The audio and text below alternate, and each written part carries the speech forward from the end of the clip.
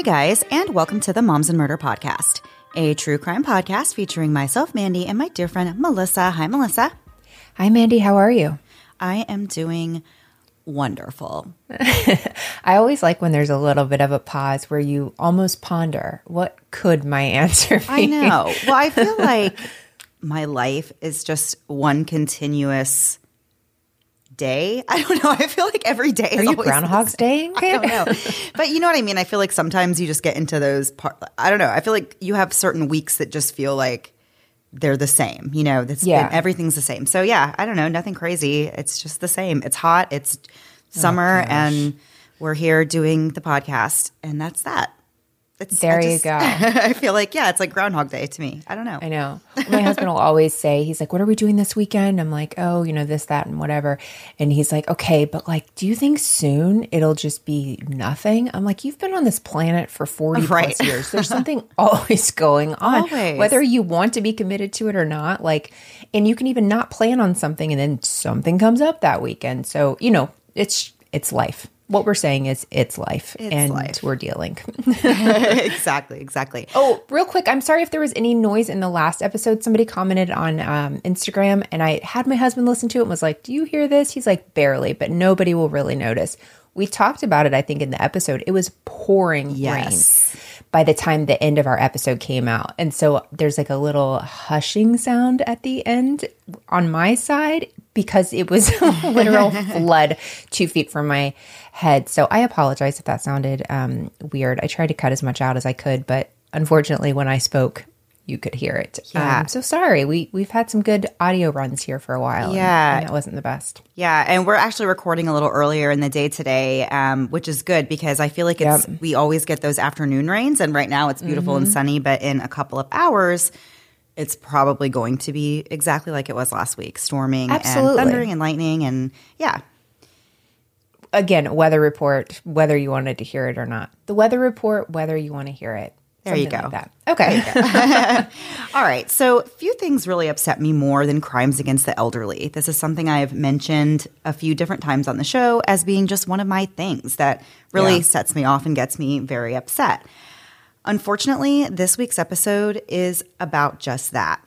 When 86-year-old Norma Davis didn't answer her phone, a friend went over to check on her in February of 1994. Norma lived by herself in Canyon Lake, California.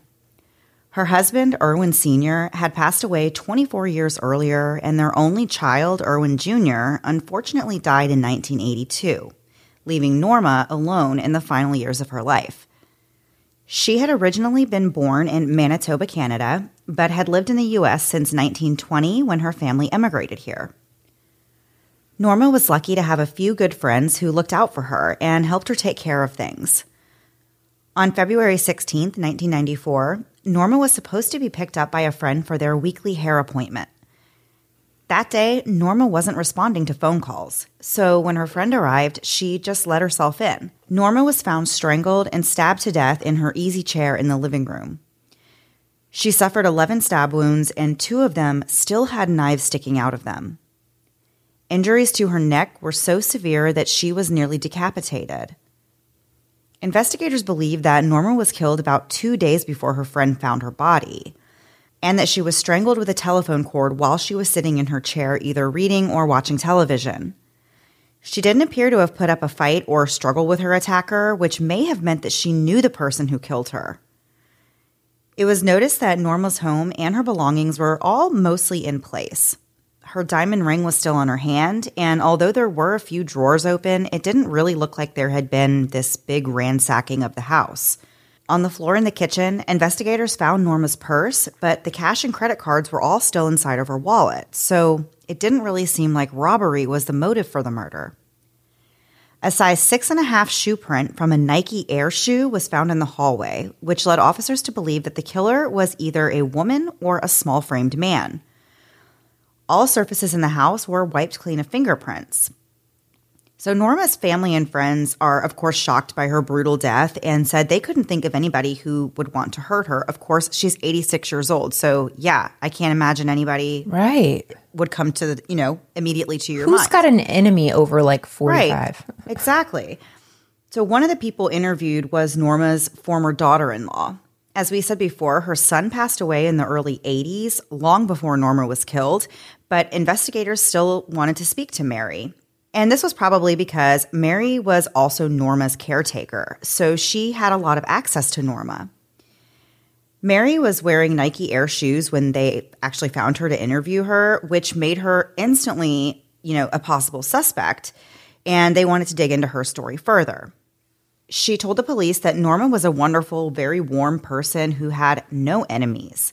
And by the end of the interview, they were satisfied that Mary didn't have anything to do with the murder, and she was clearly mourning the loss. The detectives were still looking into more leads and trying to get a break in Norma's case when almost 2 weeks later, a similar murder took place. On February 28th, police were called to the home of 66-year-old June Roberts. That day was actually her birthday, and several people had tried to call her to send their well wishes, but she never answered. Later that evening, June had plans to meet up with two of her neighbors, but when she didn't show up, they went to her house and they found her lifeless body in the den, which June actually used as an office. June was found on the floor next to the desk with a telephone cord wrapped around her neck at least 3 times. This cord was hooked to a chair that at some point had toppled over onto her body. She wasn't stabbed the way that Norma Davis was, though. Instead, June was bludgeoned to death with a wine bottle. Investigators believe she was hit more than once in the head during the struggle before the cord was wrapped around her neck. It was noted right away that June lived in Canyon Lakes, which was less than 1 mile from where Norma was found. June and Norma shared the fact that they were both widows. June's husband was a sergeant in the Army, but he passed away in 1988. She had 2 adult children, and just like in Norma's case, robbery didn't appear to be a motive in June's murder either. Her purse was found and her credit cards were scattered inside of it, but nothing else was missing. The police commander told the media that they couldn't establish a motive and there was no obvious evidence of any robbery. When asked whether or not the 2 murders could be related, the officer said, quote, "There are, of course, some obvious similarities between the 2 cases, but we just haven't gotten to the point where we can say that they are related in any way whatsoever," end quote. It wasn't for another week that police uncovered a possible motive. June's daughter contacted them to let them know that June's bank had been calling looking for her because they noticed some suspicious activity on her credit card, all from the same day that she was murdered. It was at this point that they realized 2 of June's credit cards actually had been stolen. The cards were used at around a dozen different businesses in Riverside County, and the person who signed for the transactions signed the name June Roberts, which is a dead giveaway that it's not June Roberts because the police already know that she was not alive at that time. Right. The types of things that were purchased with these credit cards quickly revealed that whoever stole them did so with the intention of treating themselves to a moment of luxury. The thief bought swimsuits, cowboy boots, a ski mask, vodka, perfume, fancy shoes in both men's and women's sizes, and a massage at a ritzy spa. Can I tell you, if I was committing a robbery, you can take me off the list as soon as they say the thief bought swimsuits, because there's no way that is luxury to me. Right. Buying swimsuits is one of the worst the most stressful I've ever done in my life. And going shopping for swimsuits is in no way, shape, or form a fun time. No. So all of these purchases were made within 5 miles of June and Norma's murders, so the officers knew that the suspect was likely pretty close by. They interviewed the employees that were on duty when June's cards were used to try and find out more about exactly who used them, because, as we said before, they know it wasn't June. They were told that a petite, well-dressed blonde woman with shoulder-length hair who appeared to be in her 30s is who they remember using the cards. And they said this woman drove a brown Cadillac. So the investigators had a composite sketch of the suspect put together while they continued to investigate. Since these 2 murders were so similar in their MO, the investigators looked into other crimes committed in the area to see if there were others that maybe followed the same pattern. One report actually seemed like it could be related. It was the attempted murder of a woman named Dorinda Hawkins, just a few blocks from Canyon Lake. She was actually still in the hospital when the police kind of discovered who she was and when they went to speak with her, meaning she had just been attacked very recently, just like the other 2 women. When Dorinda was presented with the composite sketch they made based on the description from the cashiers, she said that it did look like the woman who attacked her. So once they confirmed that the same person was likely responsible for all 3 attacks, they took the composite sketch back to Norma's caretaker and former daughter-in-law, Mary, and showed it to her. Mary knew Norma and she knew June, so they thought maybe she might have an idea of, what 30-something-year-old blonde woman each of these older women would have, in common. And surprisingly, Mary said that she did recognize the composite sketch. And the craziest part about it was that it was somebody pretty close to Mary. She said that it looked like her 36-year-old stepdaughter, Dana Sue Gray, which had to be the craziest moment for her when the police show her this. And she's like, oh my gosh, that looks like my stepdaughter. So Dana actually had a key to Norma's house, and she knew June because Mary and her husband, of course, Dana's father, were friends with her. Dana also had access to Canyon Lake, which was a gated and secure neighborhood, since her dad lived there and Mary lived there. So she knew the code to the gates and probably even knew the people at the front. They had seen her there before, so it wouldn't be strange for her to have been coming in there. And further, Dana was actually having a lot of financial problems lately. So we're going to get into what happens next in the story after a quick break to hear a word from this week's sponsors.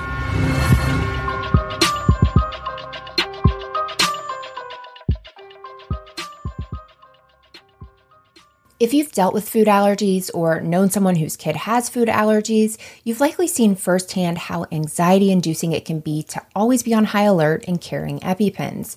Things like birthday parties or just trying new foods can be really scary, but thanks to Ready Set Food, it doesn't have to be. My son just turned 9, and we've been navigating the world of food allergies almost his whole life. But we aren't alone. In fact, 1 in 13 babies develop food allergies each year. But it doesn't have to be that way thanks to Ready Set Food.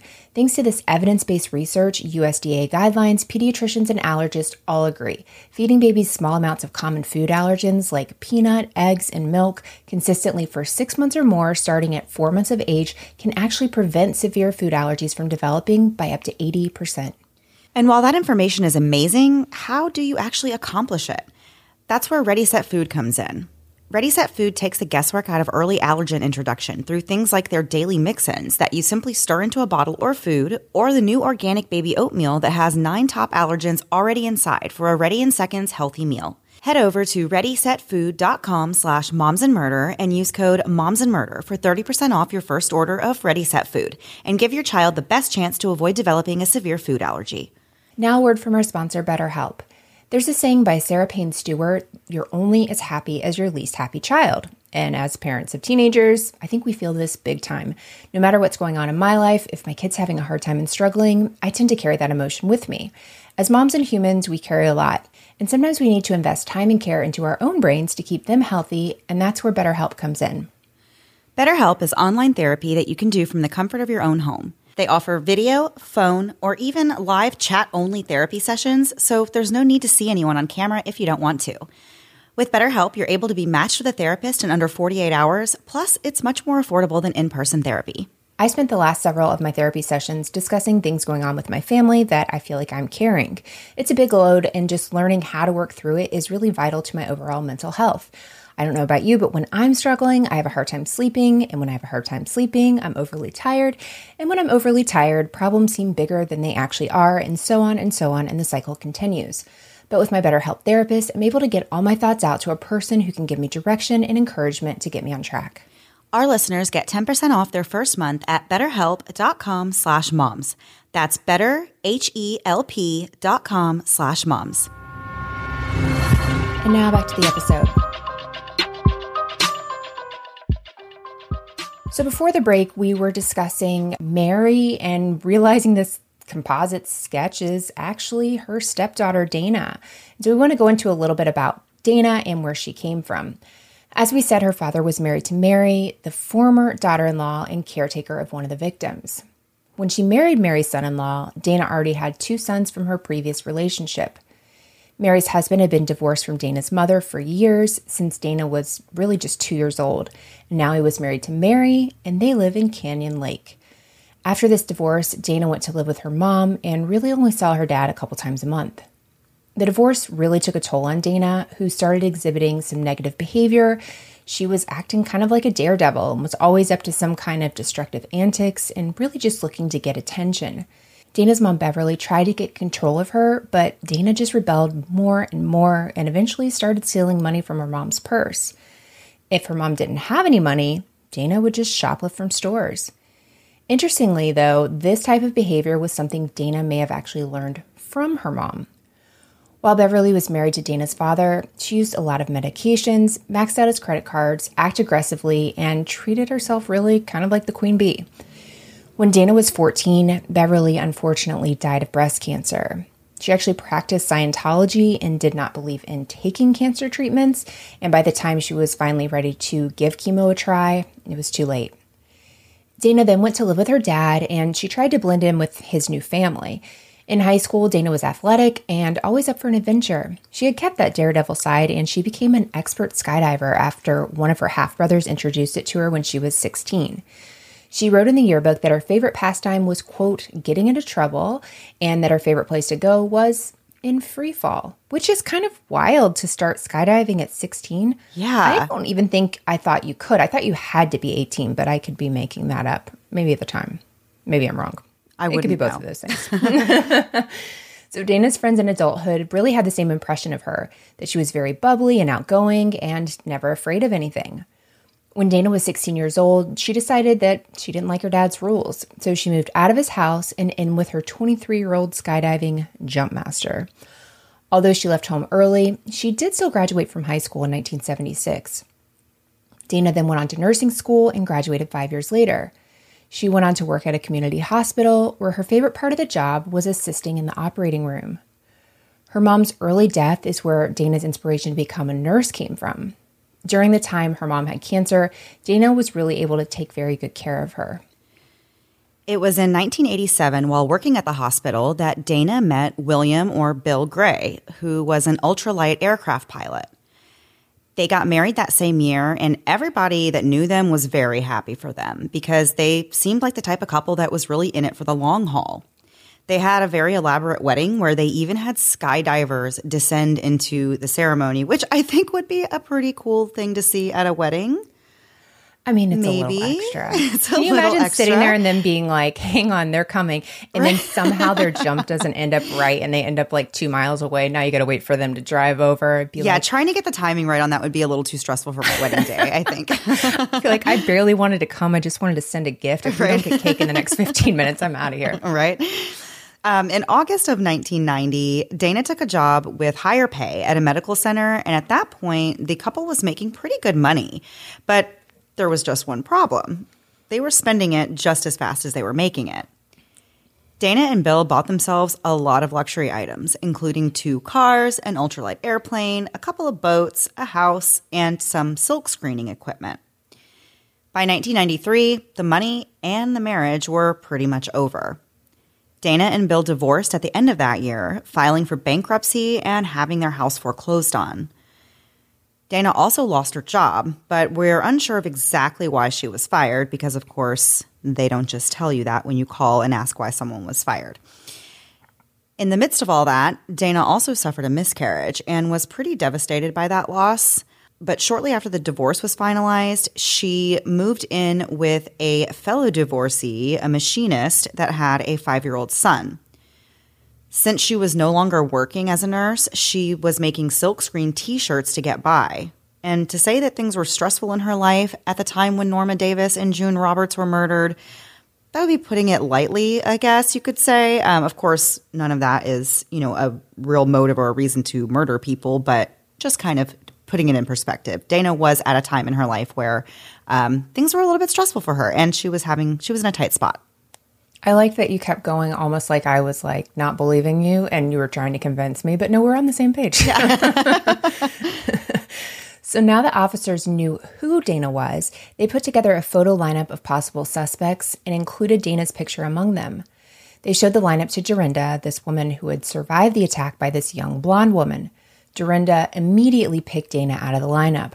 Police then went back to the places where June's credit card was used and showed them the same photos, and they all confirmed that Dana was the woman who had used June's credit cards on the day of her murder. Dana's boyfriend was brought in for questioning while investigators worked to get a search warrant for her house. Her house was also under police surveillance starting at 1 p.m. on March 16th.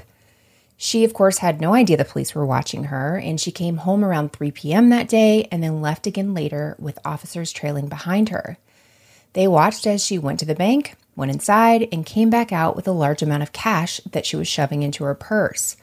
She then drove back home, completely unaware that the police were following her. At around 6 p.m. that evening, the warrant was in and officers were ready to search Dana's home. They were specifically looking for any of the items that were purchased with June's credit cards, as well as those Nike Air shoes. And they ended up finding a lot of evidence in the home. In addition to finding the items she bought with stolen cards, investigators also found keys to the cash register at the antique store where Dorinda was attacked. They found a pair of 6.5 Nike Air shoes and later matched them to the prints found at the crime scene. They also found $1,900 cash in Dana's purse, which was the money they had seen her get out of the bank. There was also a checkbook found for another woman as well. Her name was Dora Beebe, and she was from Sun City, California. This wasn't a name that the officers had heard before, so they immediately feared that there was actually another murder victim. Upon finding all of these things, Dana was taken to the station for an interview. She remained calm and collected as she admitted to using June's stolen credit cards, but she denied murdering June or anyone else. Her story was that she just so happened to find June's credit cards next to a dumpster, and she explained that she was a bit of a shopaholic and shopping put her at ease, so she felt a desperation to use these cards that she found to buy things. During the interview, Dana was wearing a pair of earrings that she had actually bought with the stolen credit cards, and the detectives took those from her to put them into evidence. As the officer was leaving the interview room to take these earrings into the evidence room, another detective came in and said they had actually found another homicide victim who had a very similar MO as Norma and June. It was Dora Beebe, the woman whose checkbook was found among Dana's belongings. Dora had just been found dead a few hours before investigators took Dana into custody. Like the other women, Dora was older and at a time in her life when she had really lived through numerous experiences. She was married to her husband Ernest for 55 years before he died in 1979. After her death, Dora's daughter wrote a tribute to her mom, describing what an incredible woman and mother she was. Julie said that her mom made her proud, and she was always happy to bring friends home to meet her. She said she made the best pies, and she made lovely quilts, and she was a better cook than any of the other moms. Julie told the Californian that after Dora was killed, she and her sister went through their mom's house, and they found, quote, little pieces of paper with quotes or maxims that had been meaningful to her. Julie particularly liked the one that read, quote, they say don't look back when you get old, but I spend a lot of time doing it anyway. Maybe if I'd known that when I was young, I'd done a lot of exciting things, so I'd have better old lady daydreams, end quote. That's so cute. I love that so much. And it reminds me how boring it's totally it's going to be for me. I know. I felt I'm going to just be thinking of like the Real Housewives episodes I've seen 50,000 times. This right. is my golden years looking less golden. Right. Dora's grandson also wrote a public tribute to her. When Dora was murdered, she was living less than 7 miles from Canyon Lake. It was March 16th, 1994, shortly after 4 p.m., when Dora's friend found the 87-year-old woman dead near the bathroom in her duplex. Dora was lying in a pool of blood, strangled and beaten to death with a steam iron, which was found in the bathroom sink. She had collapsed on top of a telephone, which was used to strangle her, but there were also signs of manual strangulation in her case. Investigators determined that the last time anybody had heard from Dora was around 12 o'clock that same day, and the police believed that she was actually killed at about that same time. Officers were running surveillance on Dana by 1 p.m. that afternoon, and as we said before, she didn't get home until about 3 o'clock. They had already been watching her house for a couple of hours at that point. And then after that, she went to the bank and withdrew that $2,000 from Dora's account. Yeah. Nothing in the investigation indicates that Dana knew Dora prior to attacking her, which is interesting because she did know the other two victims. So this was the first one that they were really like, this was a totally random, somebody that she just picked, didn't know her. And we're going to get into the rest of the story after one last break to hear a word from this week's sponsors.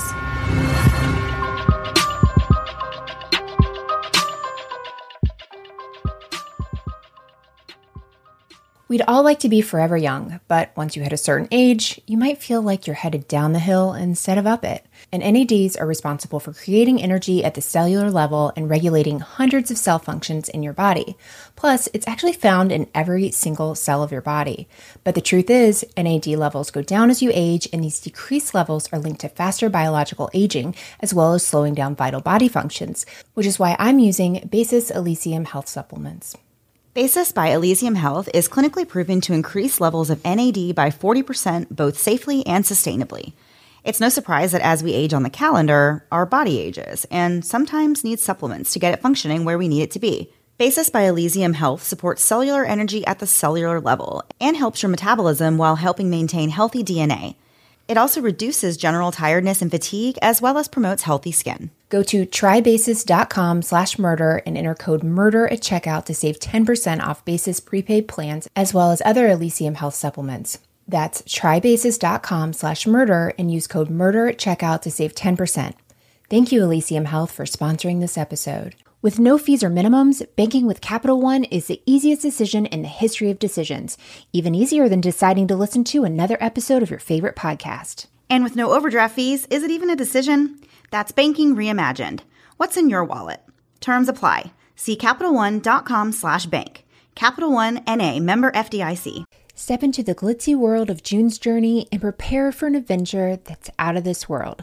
Get ready to ditch the dull and dive into a world where mystery meets glamour and where June Parker's drama-filled escapades will have you hooked faster than you can say flapper dress. Whether you're itching for a whodunit fix or just craving an escape from the mundane, June's Journey is your ticket to excitement. Follow June as she unravels family secrets and untangles the web of mystery surrounding her sister's death. It's like joining a high society soiree, but with way more intrigue and way fewer dull conversations about the weather. Just kidding. You know we love a weather chat. So slip into your virtual flapper dress and immerse yourself in a world where every corner holds a new clue and every twist keeps you guessing. But hold on to your pearls, because June's Journey isn't just another run-of-the-mill mobile game. I'm already knee-deep in the 5th chapter of June's Journey, and each chapter is more fun than the last. From the breathtaking scenery to the toe-tapping music, everything about June's Journey screams class. So what are you waiting for? Step into June's world and let the adventure begin. Can you crack the case? Download June's Journey for free today on iOS and Android. And now back to the episode. So before the break, we were talking about police finding this new victim, Dora Beebe, and realizing, again, the connection to Dana. And so once police found out about Dora, they went back to Dana and they talked to her again. This time, though, she confessed to all of the murders. It's theorized that Dana was driven to kill because of her financial problems and because she simply didn't want to lose the life of luxury she once had before her divorce. Dana was booked into jail under suspicion of murder in the case of June. When she was officially charged with the murder, she pleaded not guilty by reason of insanity. The judge then denied her bond. Police went public with the news and stated that Dana was also a suspect in the other murders of Norma and Dora, as well as Dorinda's attempted murder, but they were still investigating the case before adding any further charges. On March 18th, she was charged with Dora's murder and Dorinda's attempted murder, as well as multiple counts of robbery, but they were still investigating Dana's possible role in the murder of Norma Davis. After Dora's murder, the media took notice and started focusing on the murders and telling the stories of Dorinda, Dora, Norma, and June. Neighbors were terrified, and they equipped themselves with new locks, security systems, and lighting, and even personal defense weapons. Security in the Canyon Lake neighborhood was increased, and visitor access was suspended. It was learned that in total, between all 3 murders and the robbery, Dana accumulated about $5,000 in cash and merchandise, which is amongst 4 people. You've taken away 3 lives, you've almost killed another person, and it was $5,000 worth of stuff. It really just seems like there wasn't a plan beyond like, hey, I just want to go shopping. Like, right. Obviously it wasn't well thought out, because if it was, you would think that she would have gone, like, aimed a little higher, you know, and it's just, I don't know. It's so sad, of course, because these people did not deserve to be killed that way. But yeah, No. just to think that somebody would do these types of heinous crimes. These were like very personal murders. These were very up close and personal. They were stabbing and strangling. And I don't know. I have my thoughts about that too. But just to go shopping, like it just doesn't really add up. You know, it just seems so out there. It really does. And what really doesn't make sense to me though is she had that history of shoplifting. So it's not like she hadn't done that before. You know what I mean? Right. Like, okay, instead of killing people, why don't you just steal these things you just have to have? I don't know. It is. I mean, it's good that we don't understand how she did it because then we would be in the same page of her. Right. Yeah. So after Dana was arrested, her half-brother Rick told the media he was shocked when he heard that his sister was a serial killer. But he didn't have a really hard time believing it. He said Dana really had a lot of dysfunction in her life and in her family from the beginning. Dana's friends, however, thought the news was totally unbelievable. One friend named Lisa said Dana helped her numerous times by being a good friend and caring about Lisa's problems. Lisa said Dana was a great nurse and she gave the best care to her patients, often going above and beyond what was required of her. Lisa said that she knows people can change over time, but she could not imagine how Dana could change that much.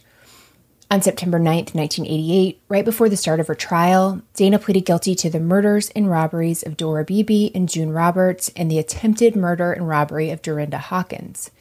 In exchange for her plea, Dana was not convicted of Norma Davis's murder, and she avoided the death penalty. As part of her plea, she was not allowed to appeal her convictions, which to me is one of the best parts of her plea, that it can just be done. On October 16th, Dana was sentenced to life without parole. In January 2003, Dorinda Hawkins passed away in the hospital at the age of 66. Today, 64-year-old Dana is incarcerated in the Central California Women's Facility, and she will spend the rest of her life there. Also incarcerated there is Louise Turpin, the woman who, along with her husband, held 12 of their children captive inside their home. Do you remember that story, Melissa? Oh my gosh, I do. It was the wildest story. I follow one of the girls on TikTok. Like, I can't remember the name of her, I know her last name. But it's kind of why, like, knowing that story and then seeing her, it's like a disconnect almost for me. But yeah, that is one of the most horrific stories. It involves children, obviously, so, you know, you might not want to look into it. Right, exactly. We wouldn't cover it, but it is, wow. Yeah. Another inmate that's there that is kind of infamous is Susan Atkins, and she was an associate of Charles Manson's. She had died there in September of 2009, but she was housed there, I guess, along with Dana at the same time. So according to a May 2014 New York Daily News article, Dana, quote, sometimes sends collectibles to murderabilia, like memorabilia, but like I hate that. Okay. Yeah. Sometimes she sends her collectibles to murderabilia websites. Someone has already scooped up the $250 autographed panties, but other objects are still up for grabs, including $65 hand tracings and a prison-worn T-shirt decorated with a drawing of a blue butterfly perched on a skeleton's hand. Hold on, I need to read that last sentence again. Decorated with a drawing of a blue butterfly perched on a skeleton's hand on a It's a prison-worn T-shirt. Yeah, I guess they just draw on their T-shirt. So somebody drew a skeleton's hand with a blue butterfly on it on a prison shirt, and now they're selling it. That's a lot going on there. I don't even think Kanye would try to pull that. Yeah. Wow. Oh. $250 for autographed underwear. Yeah. Oh, I don't. No, I don't like that. I appreciate like the places that do have like certain memorabilia there. I would not call it murderabilia. Yeah, like, that's so gross.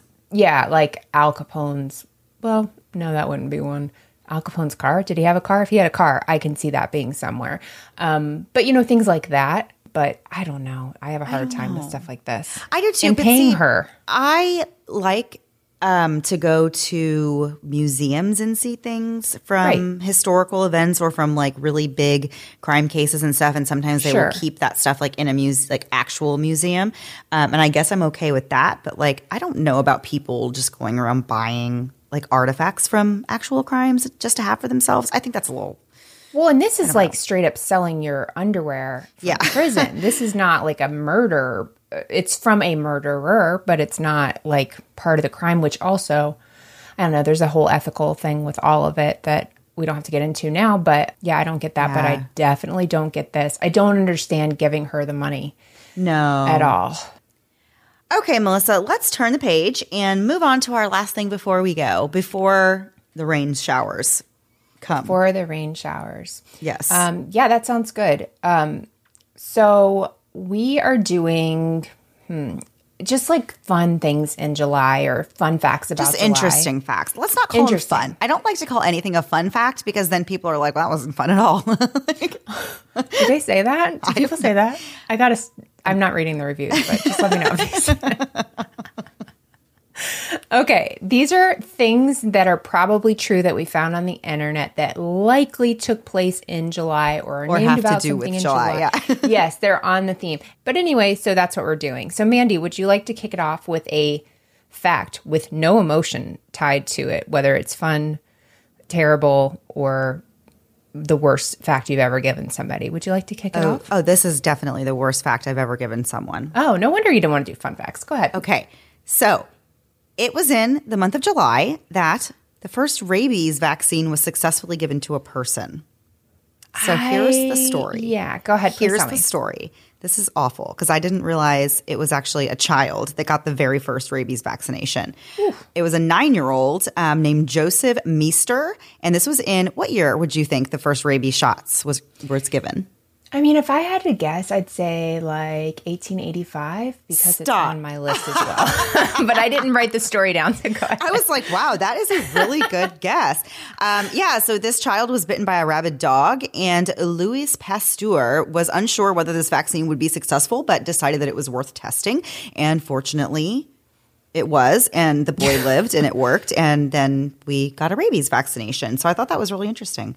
Yeah, I saw some crazy thing on TikTok. That was back when you could use children as guinea pigs for new medications. True. On TikTok where a lady got bitten by maybe a raccoon, and she had like 90 rabies vaccines or something crazy. It was like 90 shots she had to have. I've never heard of that. I don't know about 90. I've always heard like 12 or 13. Or wait, okay, maybe 26? It was 9. I really don't know. This is what happens when you like scroll TikTok after midnight. You're just like halfway reading things. And no, I'm with you. It's definitely more than one. It's more than one. But I was like, lady, are you okay? I was like, she's going to start howling at the moon or something. I didn't know what was going to happen. Okay, Mandy, here is a depressing one. July 5th, 1946. Any idea what happened then? I have a feeling we're just going to both know each other's facts. I can tell you what happened every day around that day, but not that one. Okay. July 5th, 1946, at the famous Piscine Militeur, is that how you say it? Pool. The first bikini debuted in Paris. Paris. Oh. Yeah. 1946, which is not that long ago. No, yeah. Thanks for nothing. That's what I have to say. Thanks for nothing. But yeah, that did. Fun fact. This is a Melissa personal fun fact. I have a picture of my grandma. Have I sent you this picture? And she's on the beach. It was like, she was second place for Miss New Smyrna or whatever years and years ago, but it's around this time. And she only entered the pageant she was first place Miss New Smyrna to win a bikini because that was a prize. And so there's like this amazing, like very classic picture of her and like 5 ladies, and she's in a bikini and she looks amazing. Wow. Yeah. I love that. No, I don't think you haven't shown me that one. Yeah. Okay. So other than July 4th, there are many days to celebrate in July. And one that I thought you and especially your son would appreciate, Melissa, is that July 3rd is actually a day called Stay Out of the Sun Day. So rude. So hurtful. Speaking of which, my son does have a sunburn now. He is a ginger. We went to the beach and he absolutely has a sunburn. But go ahead. I'm sorry. No, that was it. Okay. Yeah. So he's very fair skinned. My sister, her husband is from Guatemala. So her kids all have this beautiful, tan skin year round. Well, my son wants to be his cousin. Like he just wants to be him. So if his cousin doesn't wear like a swim shirt, he doesn't want to. So I have to like ask my sister, can you please make your son wear a swim shirt so my son will? And I kept sunscreen on his face, but he was like, no, if my cousin doesn't have to, I don't have to. And I was like, oh gosh. And so of course he comes home and he's got like a sunburn on his face. We were only there 2 2 hours. And I was like, buddy, we just have to accept some things about ourselves. Honestly. And that we burn is one of them. Right. And it really is a bummer. I totally feel his pain because, I'm very fair skinned too, and my kids are as well. But yeah, we burn so fast and it's not fair. Yeah. As people who live in Florida, I'm like, how did we not just come out with like the skin we need to live here? Right. It does seem like an evolutionary type of thing that eventually are like, if your parents were born here by the time you're born, you should be able to adapt to the sun. But no, I'm like wearing long sleeves at the beach. I can't take it. Here is a good one. July 16th, 1969. This is close to us, Mandy. Do you have any idea what would have happened then? 1969. It might have happened on a soundstage. It might have really happened. There are theories about it, conspiracy theories that I'm sure you have read up on. Oh, the moon landing? There you go. Yeah. So it might have happened on a soundstage. I'm just kidding. July 16th, 1969, the crew of the Apollo 11 launches from the Kennedy Space Center, which is a cool place to visit if you're in Florida or visiting Florida. And then 4 days later, Neil Armstrong was the first human to set foot on the moon. Wow. And that's actually perfect fact for you to share because my very last fact has to do with the moon. Ooh. Wow. I love how we don't ever plan these things and it just works out. We plan almost nothing. No. So this is actually something coming up for those of you who like to do things like look outside at the moon and stars. Only and rainbows and Only everything. Rainbows. Yeah, this is also for you, Melissa. Rainbow lovers enjoy big giant moons. So actually coming up, July's full moon, which happens on July the 13th. It's Wednesday. I believe that is the day after this episode comes out. So if you listen to the episode too late in the week, then I'm so sorry. You definitely missed it. July 13th, though, the full moon is called the buck moon, and it is the biggest and brightest supermoon of the year. So make sure you go out, next week or this week rather, and check out the moon. The thing that I'm reading that I don't really know how to interpret says that the moon will be reaching its peak illumination at 2:38 p.m. Eastern time that evening, rising above the horizon just after sunset. But I don't really understand I guess it could still be peak illumination while it's sunny here on Earth. I don't know how anything works. Anyway, you're going to see the moon. I wanted to bigger. help you there, but I was like, I have no idea what's going on. Because my last fact is about how July is either the hottest or the coldest month, depending on what hemisphere you live in, and that has always been something that completely I don't understand how it's summer here and then winter in like Australia. I'm not bright enough for that. No. It's above my pay grade. Right. And what really gets me when I think about the SWIP swap seasons is at Christmas, right? Like, so all of Christmas stuff here, we have like images of Santa and reindeer in the snow and it's like very like whatever. But I always wondered, I'm like, does Santa like have a surfboard there? Because it's not winter whenever. No, Mandy. No. We're not doing this. Can Australian Santa please have a surfboard? Oh, yeah. Tell us if you're from Australia. How do you celebrate Christmas? Does Santa Claus wear board shorts? We want to know. Because in Florida, you see a lot of stuff like that. Like that is not, it's not weird to us, but I think as you go further north in the U.S. to Canada, it might be a little jarring. But we've seen Santa, with a Tommy Bahama shirt. So it's not a surprise. But that is an interesting one. Yeah, I'm always confused too. Or there's summer. I'm like, it's winter. I don't understand. Basically, what you should learn from this show is we never actually know what's going on, but we try our best. We don't. Okay, and I do have one last thing. It's a saying. It's a saying about July, and I feel like it's very fitting for us and especially our state. So this is from Weather Lore. All right, it's from it's a weather thing. All right, I don't think it needed any more information. So this is the quote. If the 1st of July it be rainy weather, 'twill rain more or less for 4 weeks together. So I guess that means if it starts off raining in July, it's just going to keep raining the entire month, which is accurate. Is this like some Groundhog's Day BS? I know this is if the groundhog sees or whatever it is about the 6 weeks of. I don't even know. I don't know. I don't know. I don't know which one it is. I don't believe either one. But yeah, no, I think that's just called July. In July, it rains every freaking afternoon. It does. It's the only thing that saves us. Maybe. I mean, I hate it, but I think we would actually catch on fire if we didn't get absolutely rain. Absolutely. Right? All right, guys. Well, I think that was it for this week. Unless you have more to say, Melissa. It's best if I don't. All right, guys, we will see you back next week. Same time, same place, new story.